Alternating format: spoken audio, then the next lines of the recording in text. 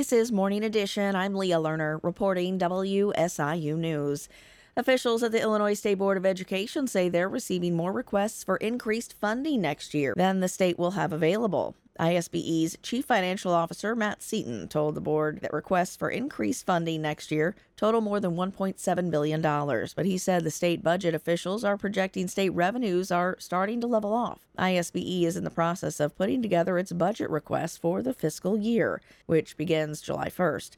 That request will be part of the budget proposal Governor J.B. Pritzker submits to the General Assembly in February. The state's current year budget includes about $10.3 billion for elementary and secondary schools. That's about 1/5 of the entire state general revenue fund budget.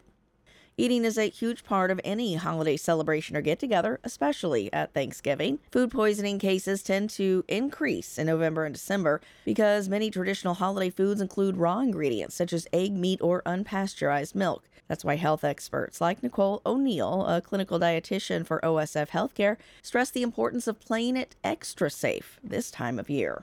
Make sure you're always washing your hands before you prepare. If you can get all of your guests at your party to wash hands before they join the buffet line, that is an excellent idea to keep everybody safe. Make sure your hot foods stay hot, your cold foods stay cold. There's lots of products out there that can help you do that. She says a food thermometer is a helpful instrument that helps determine that the meat, chicken, or seafood is properly cooked to a safe internal temperature. O'Neill says bacteria can grow quickly in the danger zone between 40 and 140 degrees Fahrenheit.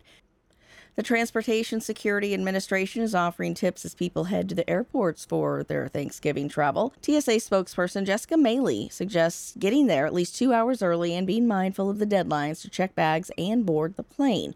Flyers still can't bring more than 3.4 ounces of liquid per item in a carry-on bag. She says that covers a lot of Thanksgiving staples. Cranberry sauce, gravy, wine, mashed potatoes, any food like that, we consider a liquid and needs to be under 3.4 ounces. Or again, you can always put it in your checked baggage.